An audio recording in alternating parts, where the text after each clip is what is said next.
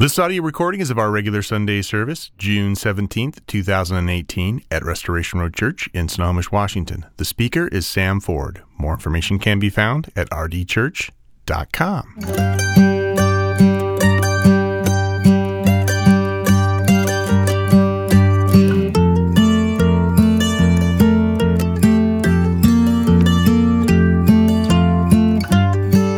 This morning, I'm reading Acts 4, verses 1 through 22. And as they were speaking to the temple, the priests and the captains of the temple and the Sadducees came upon them, greatly annoyed because they were teaching the people and proclaiming in Jesus the resurrection from the dead. And they arrested them and put them in custody until the next day, for it was already evening. But many of those who had heard the word believed, and the number of men came to about 5,000.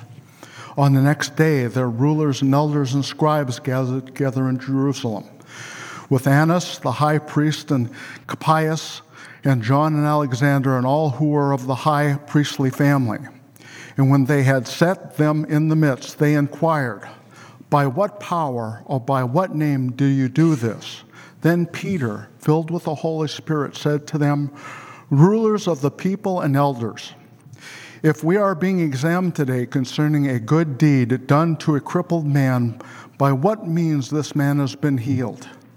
Let it be known to all of you and to all of the people of Israel that by the name of Jesus Christ of Nazareth, who was crucified, whom God raised from the dead, by him this man is standing before you well.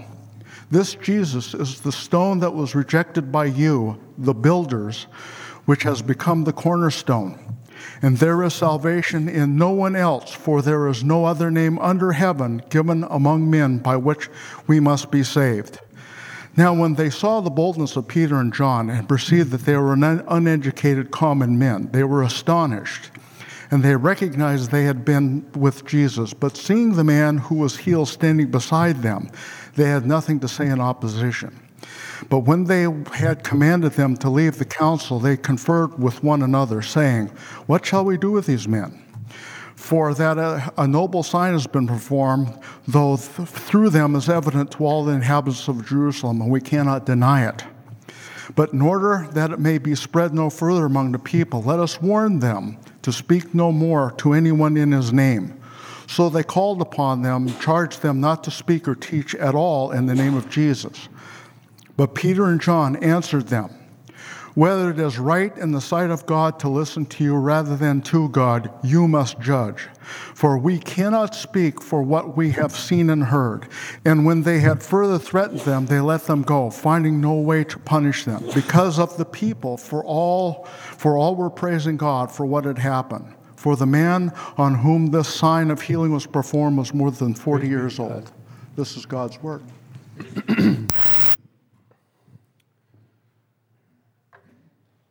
Well, good morning. Happy Father's Day. If you would pray with me, we will get right into God's Word. Let's pray. Father, this is the day that you have made, and so I pray you will let us rejoice and be glad in it. On this day, declared Father's Day by the world, we recognize that every day is your day, Father. A day that you have planned before the foundation of all days, for you are the Ancient of Days. And as we remember and celebrate the different men that you have brought into our lives who have been fathers to us, we acknowledge the imperfections in them all, including our own as their children. Every man and woman and mother and father fails to fall or falls short of your glory. But you are the Holy Father, the perfect Father, the Father who always protects, who always provides, who never fails in being faithful to us. You are the one, as loving Father, who came after us, who would not let us go, and when we returned, forgave us and clothed us in new robes and celebrated with all of your servants as if we had returned from the dead. And that's why we are here, to give you praise, Father, to give you thanks, for you are the only good and worthy Father. And we pray, though, for our children, Pray that our children will honor their fathers because they love and honor you. You call yourself the father of the fatherless, Lord. And we know that there are millions of orphans right now, that there are even 500,000 in the foster care system in our own country right now. We ask that you'll provide them earthly fathers, shepherds, to love them and lead them to you. And we pray for the fathers among us. We ask that all of us will see and believe that our best hope to be good fathers is to first be a child of you, Father. Would you give us new hearts filled with your love so that we can understand what actually love means? And finally, as we approach the book of Acts this morning, God, I pray that you will restore or perhaps birth in us a new sense of boldness that comes from being a member of your family. Help us to remember who you are so that we know without doubt who we are with you. And it is the name of Jesus, your only Son, that we pray. Amen. Well, we are in the book of Acts, chapter 4, working our way through this summer and probably end somewhere in chapter 9 until we take a break and return to it again. And my sermon this morning is titled, Bold Enough to Witness. Bold enough to witness. We live in a very bold culture. Very bold.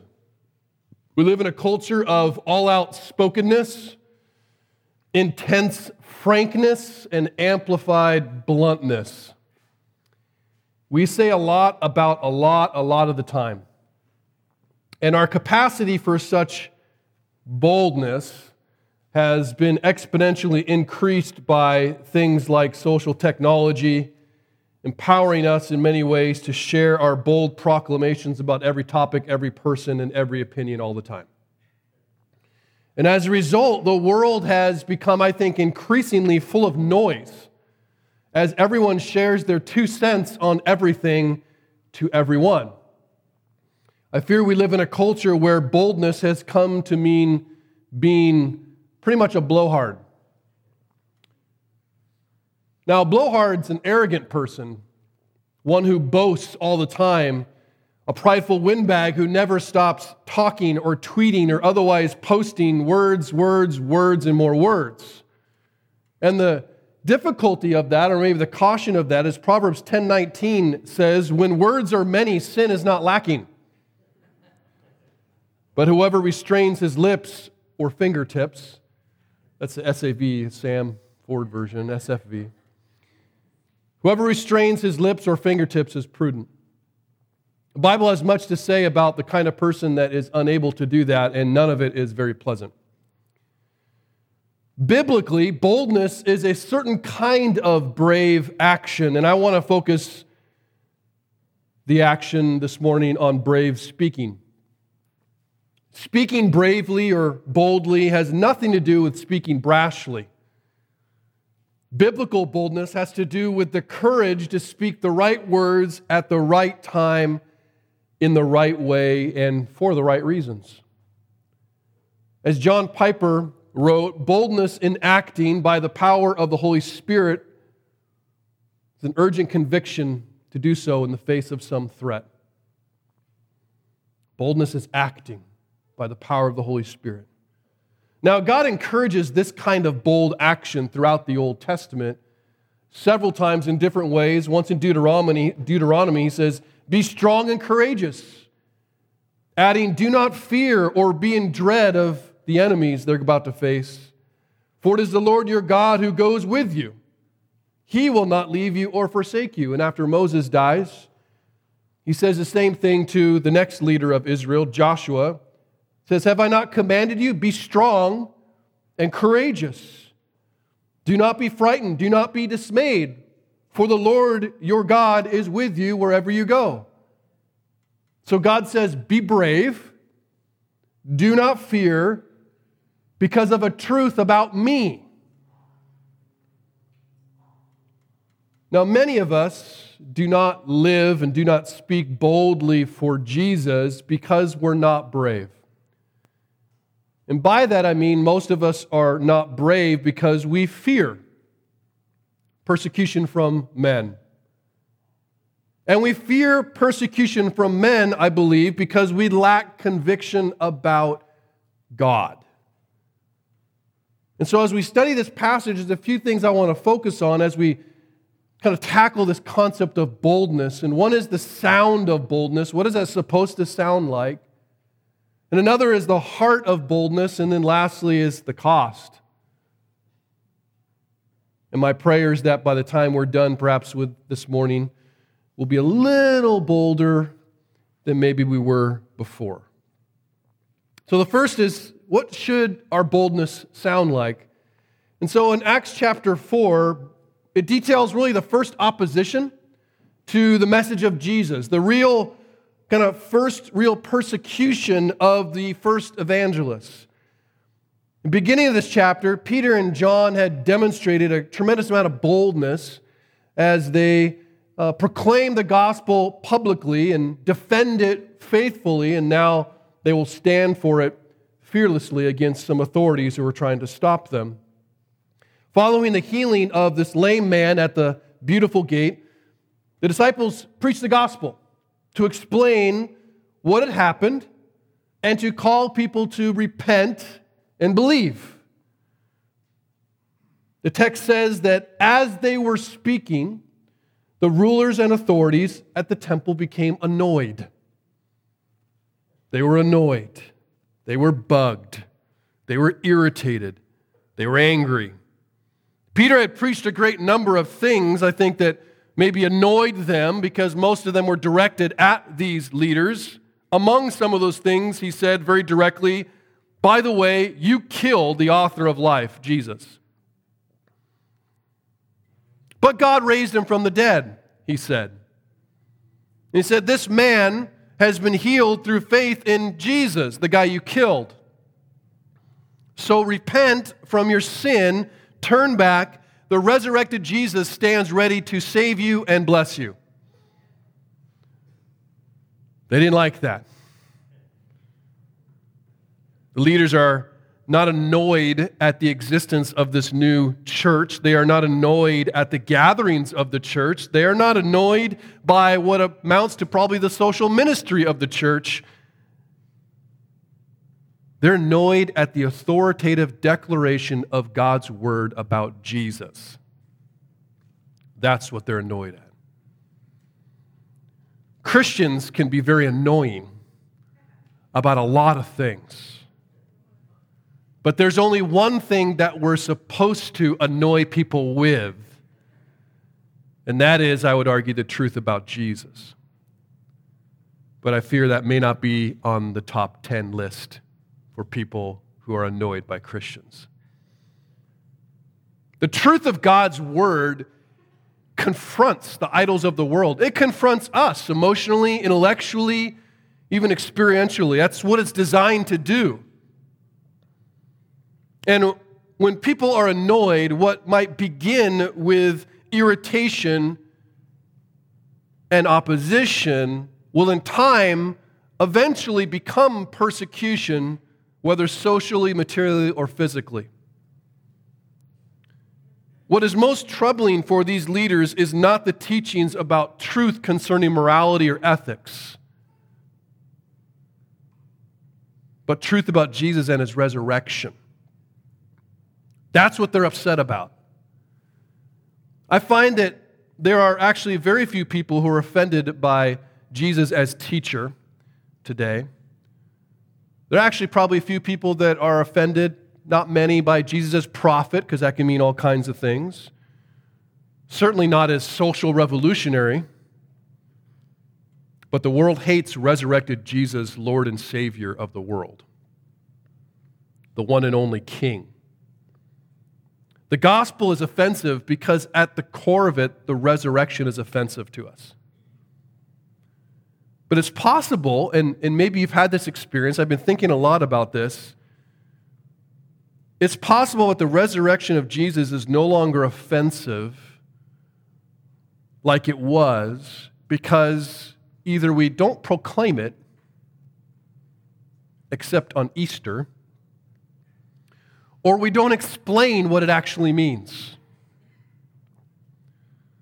Paul wrote that those who preached the death and resurrection of Jesus are the aroma of Christ to God among those who are being saved, and among those who are perishing, to one a fragrance of death to death, and to the other a fragrance from life to life.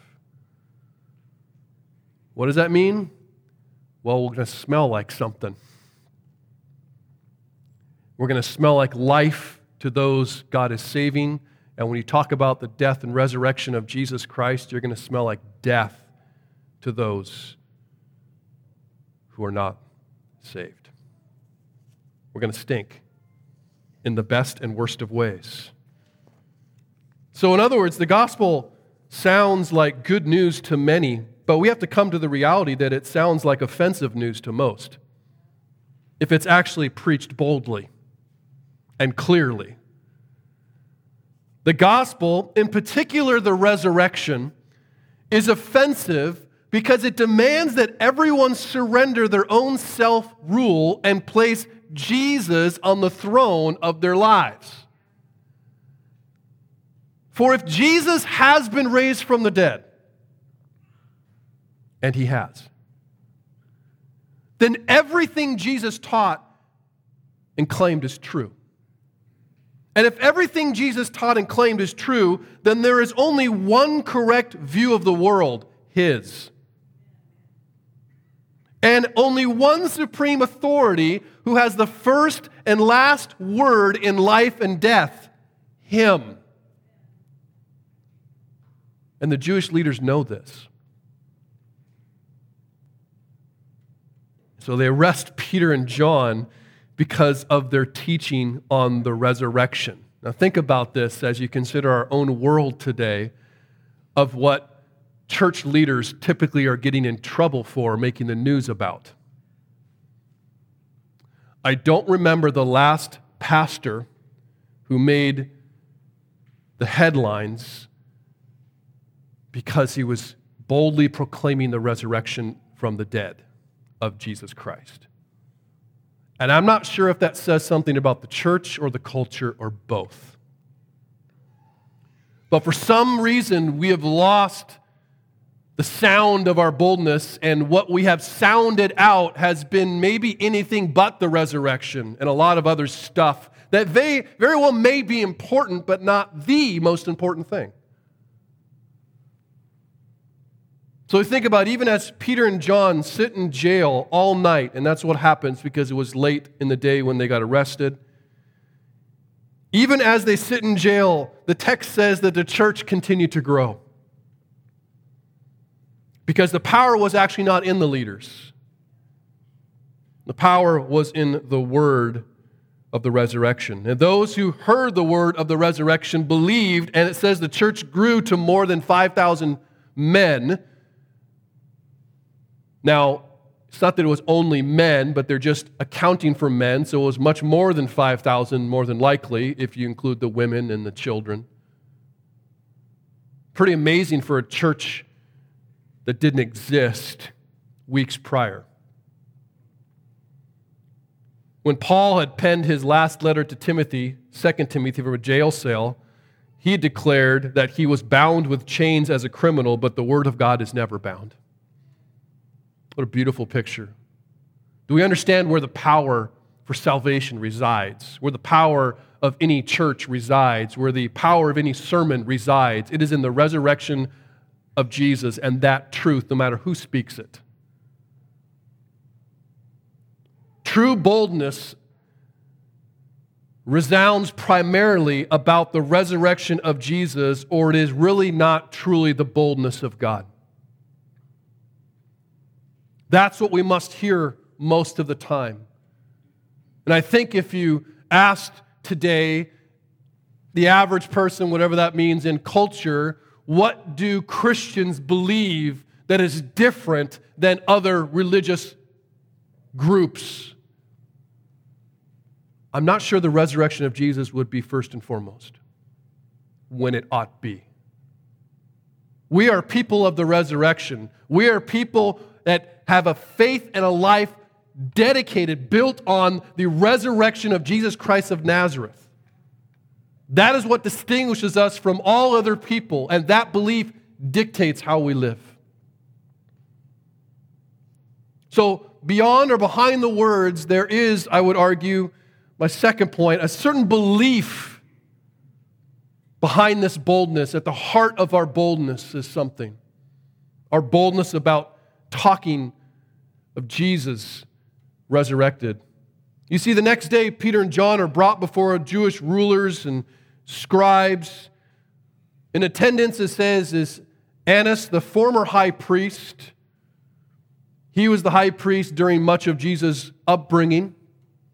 Caiaphas, who's the current high priest, who was actually the high priest who oversaw Jesus' trial. And Alexander, who would be the next high priest who would follow. So they're kind of encircled by this panel of Jewish leaders, and they're asked a question. Peter and John are asked, by what power or what name did you do this? In other words, they're asking, what authority outside of us gave you the right to say and do these things? Peter knew that many of these same men, as I said, several weeks prior, presided over the trial of Jesus right before they killed him. Just think about that. See, we always know the end of the story. We know how things end. Peter's standing before men who were responsible for condemning Jesus. Maybe tempted to squirm out, tempted to not say anything, scared a bit. I don't know how anyone couldn't be filled with fear unless, as we see here, they were filled with the Holy Spirit. In John 14:26, Jesus had promised that the Holy Spirit would come and he would bring to remembrance everything that Jesus had taught. And one of the things that Jesus had taught was in Luke chapter 12, verse 8, and he said this, everyone who acknowledges me before men, the Son of Man will also acknowledge before the angels of God. But the one who denies me before men will be denied before the angels of God. And when they bring you before the synagogues and the rulers and the authorities, do not be anxious about how you should defend yourself or what you should say, for the Holy Spirit will teach you in that very hour what you ought to say. So I imagine Peter's remembering what Jesus said. And filled with the Spirit, he takes his opportunity. I think given the same opportunity, apart from the Holy Spirit, I imagine we might spend a lot of time weighing what we might say or not say to either get us out of trouble or not make things worse. Right? You know what that really is at its core? Concern over the approval and devoted to the fear of men. What are they going to think about what I say? Okay, I don't want to say the wrong thing. Remembering what Jesus said, Peter speaks very boldly, without apology, declaring, oh, you want to know by what name and what power? By the name and the power of Jesus, whom you killed, and God raised, this man's been healed. I wonder if John's like, you didn't need to add that part, Peter. Like the killed part, I think they may know and remember that. It's by Jesus, by the name of Jesus, by the power of Jesus. Jesus has done this. Perhaps the leaders were expecting Peter to have no real explanation, maybe to take credit privately, but he'd already declared publicly to the astonished crowds when it happened, why do you stare at us as though by our own power or piety we've made him walk? Jesus made him walk. Peter already pointed out who should get credit. And then Peter drops an Old Testament bombshell. It's awesome. He drops it from something called the Hallel, which we've talked about. Psalms 113 to 118 is a series of psalms that were sung during Passover and during Pentecost and a couple different times. More than likely, these were the songs that the disciples sang with Jesus on the night he was betrayed. And so he says, this Jesus, Peter's saying, is the stone that was rejected by you, the builders, who has become the cornerstone. Well, that's a direct quote out of Psalm 118 that had been sung all week during Pentecost. These guys were like, knew exactly what he was saying. He's like, what? Psalm 118. And Psalm 118, if you ever take the time to read it, is a song of praise that illustrates God bringing new life to what was dead. It's actually a historic psalm of sorts. It testifies, we preached some time ago, Haggai, and that was a kind of a survey of when they built the second temple after the return from the Babylon captivity. And so the first lines of this psalm actually quote the book of Ezra, where people are giving thanks as they're laying the new foundation of the second temple. And the psalm says, "Oh, give thanks to the Lord, for he is good, his love endures forever." And you can imagine them as they're pouring the foundation, praising and singing, and if you don't want to imagine it, just read it in the book of Ezra. It's a very redemptive psalm that testifies to God delivering his people again. And the psalmist says, "The Lord is my strength and has become my salvation," or more technically, my Yeshua, my Jesus. The Lord is my strength and he's become my salvation, my Yeshua. This is the psalm that Peter's quoting. In other words, more than anything, it's a messianic psalm, and it points to a time when the Messiah will rule and reign from his temple. And here's the last few words of it. "I thank you that you have answered me and become my Yeshua, my salvation. The stone that the builders rejected has become the cornerstone. This is the Lord's doing. It is marvelous in our eyes. This is the day the Lord has made. Let us rejoice and be glad." So Peter is standing under fear of and likely threat of death, saying, Jesus did this.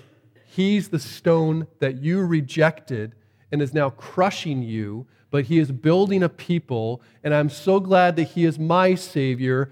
This is the Lord's day. And they're astonished. Peter basically says, by the way, this song has been talking about Jesus all these years. He tells these men that Jesus is the cornerstone that they and all the world has rejected, the stone on which God is building his nation, his people, his priesthood of believers. The cornerstone on any kind of building project was the biggest and the best stone that builders used as a measuring line and a plumb line for the whole structure. It ensured that it was built correctly. A measuring line is used to check the horizontal trueness of something, of a building, and the plumb line is used to check the vertical trueness of something. It made sure the construction of this building, this thing, was true, wasn't crooked, was the right size and shape.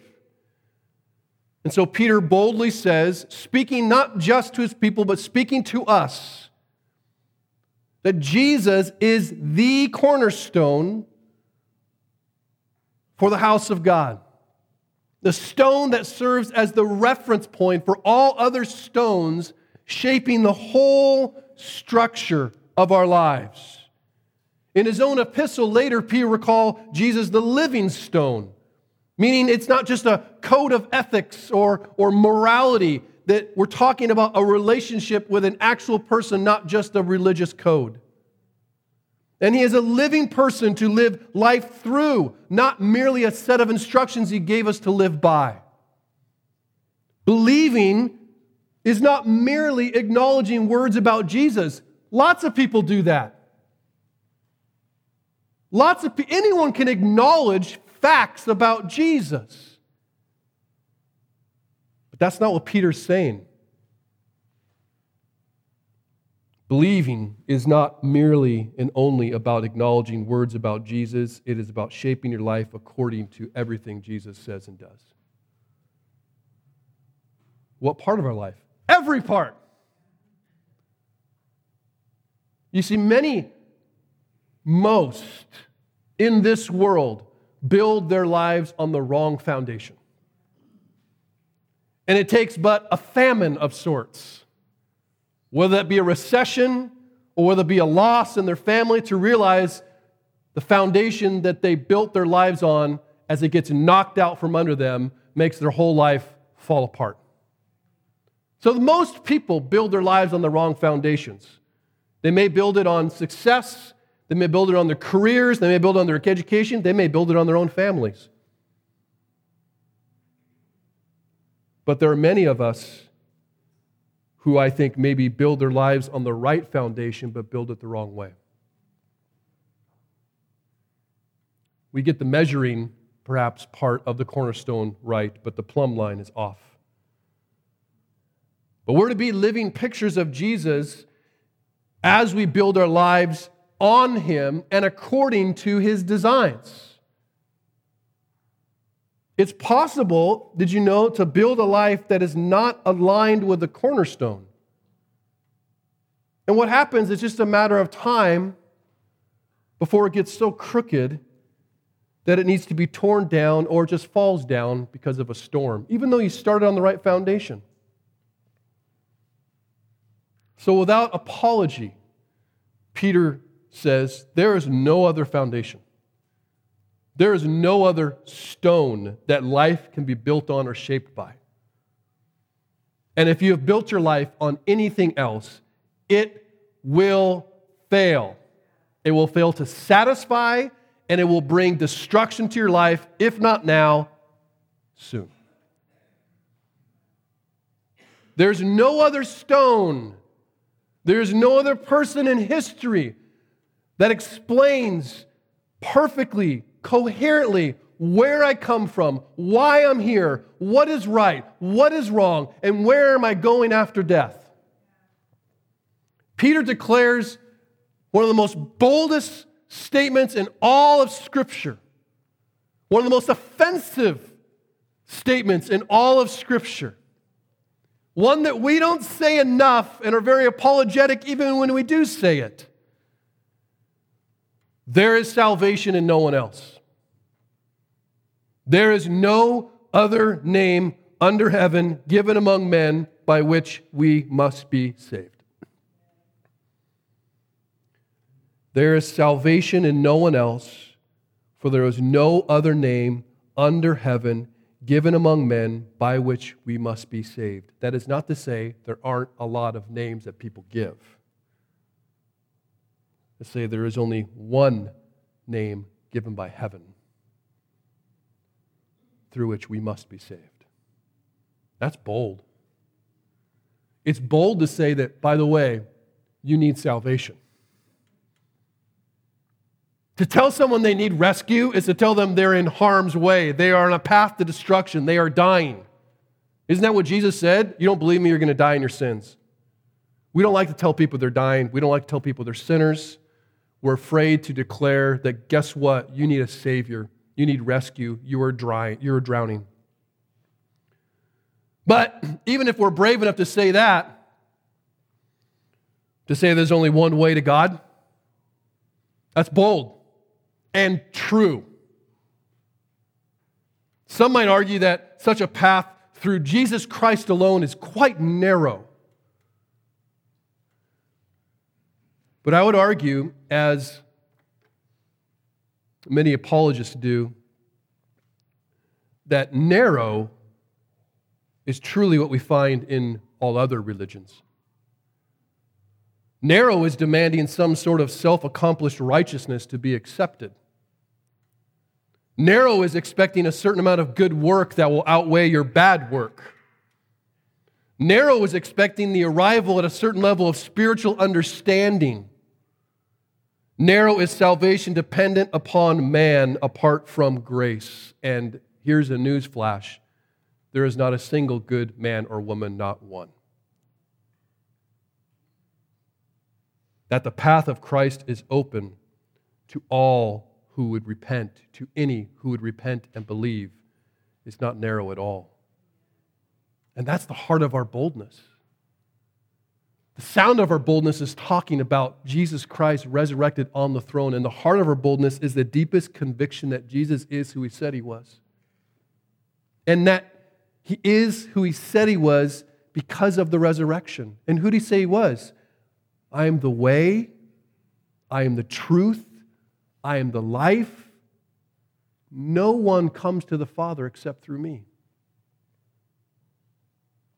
About His own rescue from Hinduism, apologist Ravi Zacharias wrote this: I came to Him because I did not know which way to turn. I remained with Him because there was no other way I wished to turn.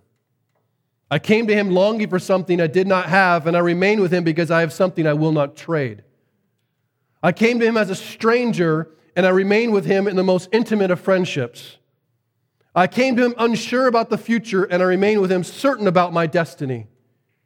I come amid the thunderous cries of a culture that has 330 million deities, and I remain with Him knowing that truth cannot be all-inclusive. Truth, by definition, excludes. So as the truth of God and the authority of Jesus is challenged in our lives, we must have the boldness enough to say, because we have the deep enough conviction to believe that, hey, I love you, I respect you, but I'm with Jesus. That's really what it comes down to. And that's what Peter and John are saying. There is no one else to be with. He is the only way. If we don't have Him, we have nothing. But Peter and John realize in the last part of this section that there is a cost to boldly standing for the truth. After Peter speaks to the leaders, they're quite astonished. And Jesus again had told His disciples that they would have this experience. In Luke chapter 21, He said, look, they're going to lay their hands on you and they're going to persecute you, delivering you up to synagogues and prisons, and you'll be brought before kings and governors for my name's sake. And He says, this will be your opportunity to bear witness. And He says, settle it therefore in your minds not to meditate before how to answer. Isn't that interesting? For I will give you a mouth and wisdom which none of your adversaries will be able to withstand or contradict. We kind of think like, man, I better study every book there is. I better get a degree in theology. That's not what Jesus says. I would argue that this is the book you should dedicate yourself to most. And as much as there are many godly and wonderful teachers and apologists and pastors out there whom we can learn much from, it cannot compare to the Word of God. And so, Peter has this experience. The leaders are amazed at the boldness of these unschooled common men. Now, I won't ask for a show of hands, but I would argue that probably the majority of us, if I'd ask, how many think you're an awesome apologist? You got all your theology figured out, and you've memorized half the New Testament, right?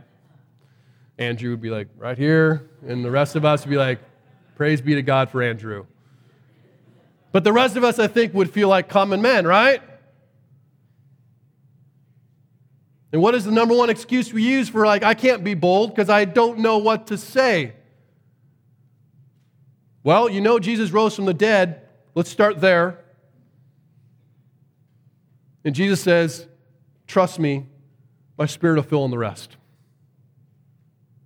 Man, what comfort that brings. But it doesn't mean that comfort doesn't come with a cost. The only explanation these guys can figure out, like, how can these guys be doing this? They recognize these as men who had been with Jesus. That's simple. If you want to get closer to Jesus, read this. What does Jesus want for me? Read this. Who is Jesus? Read this. The more you spend time with Jesus, the more you begin to look and sound like Jesus. And more than anything, you fear just not men. Jesus had no fear of men. People actually walked up like, I know you don't care what people think. Right? He had no fear of men, but he feared God and he called us to the same. Though unpopular to quote, Jesus, meek and mild, right after he said, the Spirit will give you words, he said, I tell you, my friends, do not fear those who kill the body, and after that have nothing more that they can do. But I'll warn you to whom to fear. Fear him who after he has killed has authority to cast into hell. Yes, fear him. Jesus said that? Yeah. For the part of these leaders, they have a lot of fear of men. They're actually afraid to punish Peter and John because of what the people might do to them, ironically. So they decide to just kind of warn the disciples, hey, can you guys stop teaching that? Don't teach in Jesus' name anymore. One commentator made a note to say, if they had Jesus' body laying around, it was probably the right time to present it. Well, Jesus hasn't risen from the dead. Nope, no, you guys are wrong. Here's his body. No, they didn't have a body because he had risen from the dead. So when they tell him not to speak in Jesus' name anymore, Peter and John answered, whether it's right in the sight of God to listen to you rather than to God, you judge, for we cannot but speak of what we have seen and heard.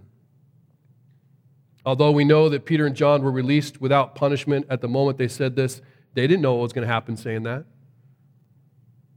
You guys stop teaching in Jesus' name.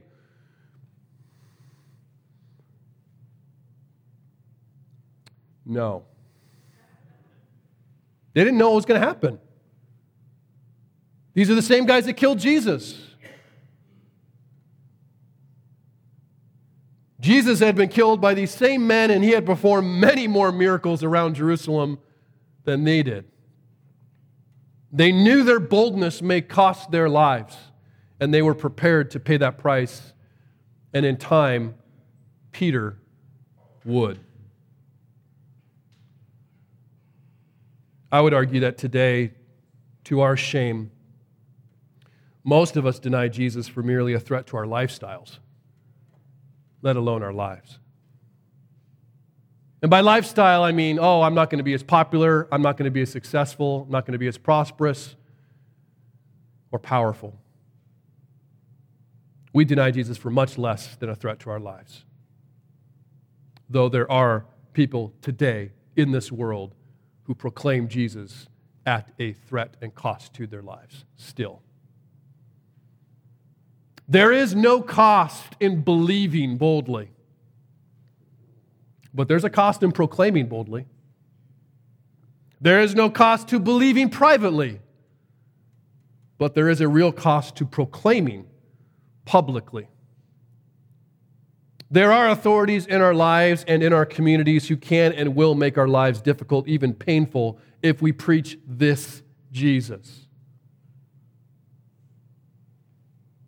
Paul says in 2 Corinthians 11, there's lots of Jesuses. There's another Jesus, another gospel, another spirit. They go around, there's all kinds of versions. But if we preach the biblical Jesus, the King of Kings and Lord of Lords Jesus, the resurrection from the dead Jesus, the strong words Jesus. No one gets upset with servant Jesus. No one gets upset with meek and mild Jesus. No one gets upset with social justice Jesus. But what of the only way to God, obey my commands, there's a hell Jesus. If not now, then soon, I believe we will all be faced with a choice of allegiance to the authority of Jesus and his truth, or to the authority of the world and their lives. I thought the late R.C. Sproul explained it well about when that time comes. We're always to obey those in authority over us unless that authority commands us to do something that God forbids or forbids us from doing something that God commands. Our opponents may come from the government. Our opposition may come from with our own family. It may be from our boss or coworker. It may even be from within the church. Any one of those God-ordained authorities may actually challenge Jesus, the biblical Jesus, as the way and the truth and the life. But if Jesus really rose from the dead, the choice is clear, the cost is clear, and the consequences are eternal. As Jesus asked, what will you give in exchange for your soul? I mean, who cares about popularity or power or prosperity when we're talking about the soul? Our souls, our eternal souls. So what must we do? Well, I'll close with the final words from an older Peter, perhaps a wiser Peter, who had likely defended his faith many times after this first time. And famously, he wrote in 1 Peter 3:15 this, "In your hearts, honor Christ the Lord as holy, always being prepared to make a defense to anyone who asks you for the reason for the hope that is in you, yet do it with gentleness and respect." You know, we often focus on the second half of that verse. It's the apologist verse, right? The apologetics verse, giving a defense. But did you notice the first half of that verse? What will prepare us, what will enable us to actually be bold is honoring Christ as Lord, as holy and set apart, as supreme in our lives. It is only when we see Jesus as supreme, resurrected Jesus as Lord in our lives and perfect in our hearts, that we will stand for Him. If He's not King of the world, if He's not creator of all things, then why would we stand for Him? But if He is, who else is there to stand for? We may not be dragged before governors or judges, before council or courts yet, but we will all have the opportunity to be bold for Jesus in this culture, in our communities, maybe even in our own homes. And I would encourage all of us that biblically boldness is not a personality trait. I'm just not a bold person. I'm a little more reserved. I'm not obnoxious like you, Sam, right? Boldness is not about a personality trait. Boldness is about an action at an opportunity that is empowered by the Spirit for that moment. And when that moment arrives, we must remember that our boldness has nothing to do with confidence in what we might say, but in who we say it about. Jesus. For those who do not know Jesus among us, I plead with you, and this is a bold move. Be bold enough to surrender yourself to Jesus and acknowledge your sin. Be bold enough to admit that you really stink as Lord of your own life. Be bold enough to receive forgiveness, to turn from your sin, and to have salvation today on this amazing Father's Day. And for those who do know Jesus, who have said and confessed that Jesus is Lord, and believed in your heart that God raised Him from the dead, I plead with you to be bold enough to trust Jesus, not only with your life, but with your living. And it comes with this promise that Jesus said, if we will be bold for him before men, he will be bold for us before God. Wow. When that moment comes, empowered by the Spirit, if I just open my mouth, yep, Jesus is Lord, he stands before the Father and says, Sam's my kid. What a beautiful, powerful, empowering thing. Be bold for the Lord, and he's bold for us. Let's pray.